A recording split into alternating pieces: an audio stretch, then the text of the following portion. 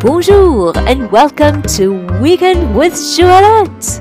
My name is Leanne Stanfield and you can find me at learnparisianfrench.com. Your bilingual year starts here. Episode 882.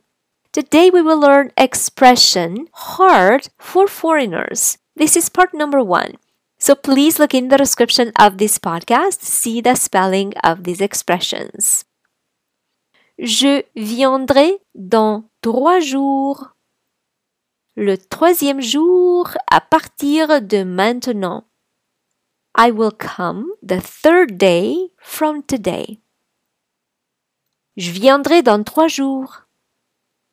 Je viendrai d'ici 3 jours.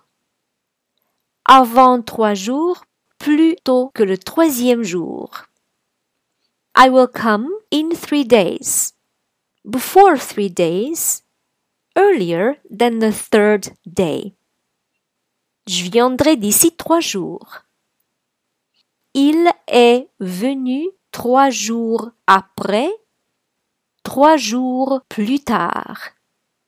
Le 3e jour à partir d'alors, de ce moment-là. He came 3 days after, 3 days too late.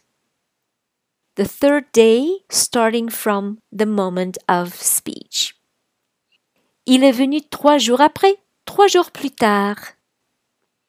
And now it is your turn to post for me your questions, your comments, or suggestions for other expressions that you'd like me to talk about. So if you like this podcast, please give it 5 stars and share it with your friends. And if you'd like to receive my free French crash course and news about my next French immersion retreat in Paris, please come on over to learnparisianfrench.com and subscribe to the newsletter. Merci beaucoup et à demain!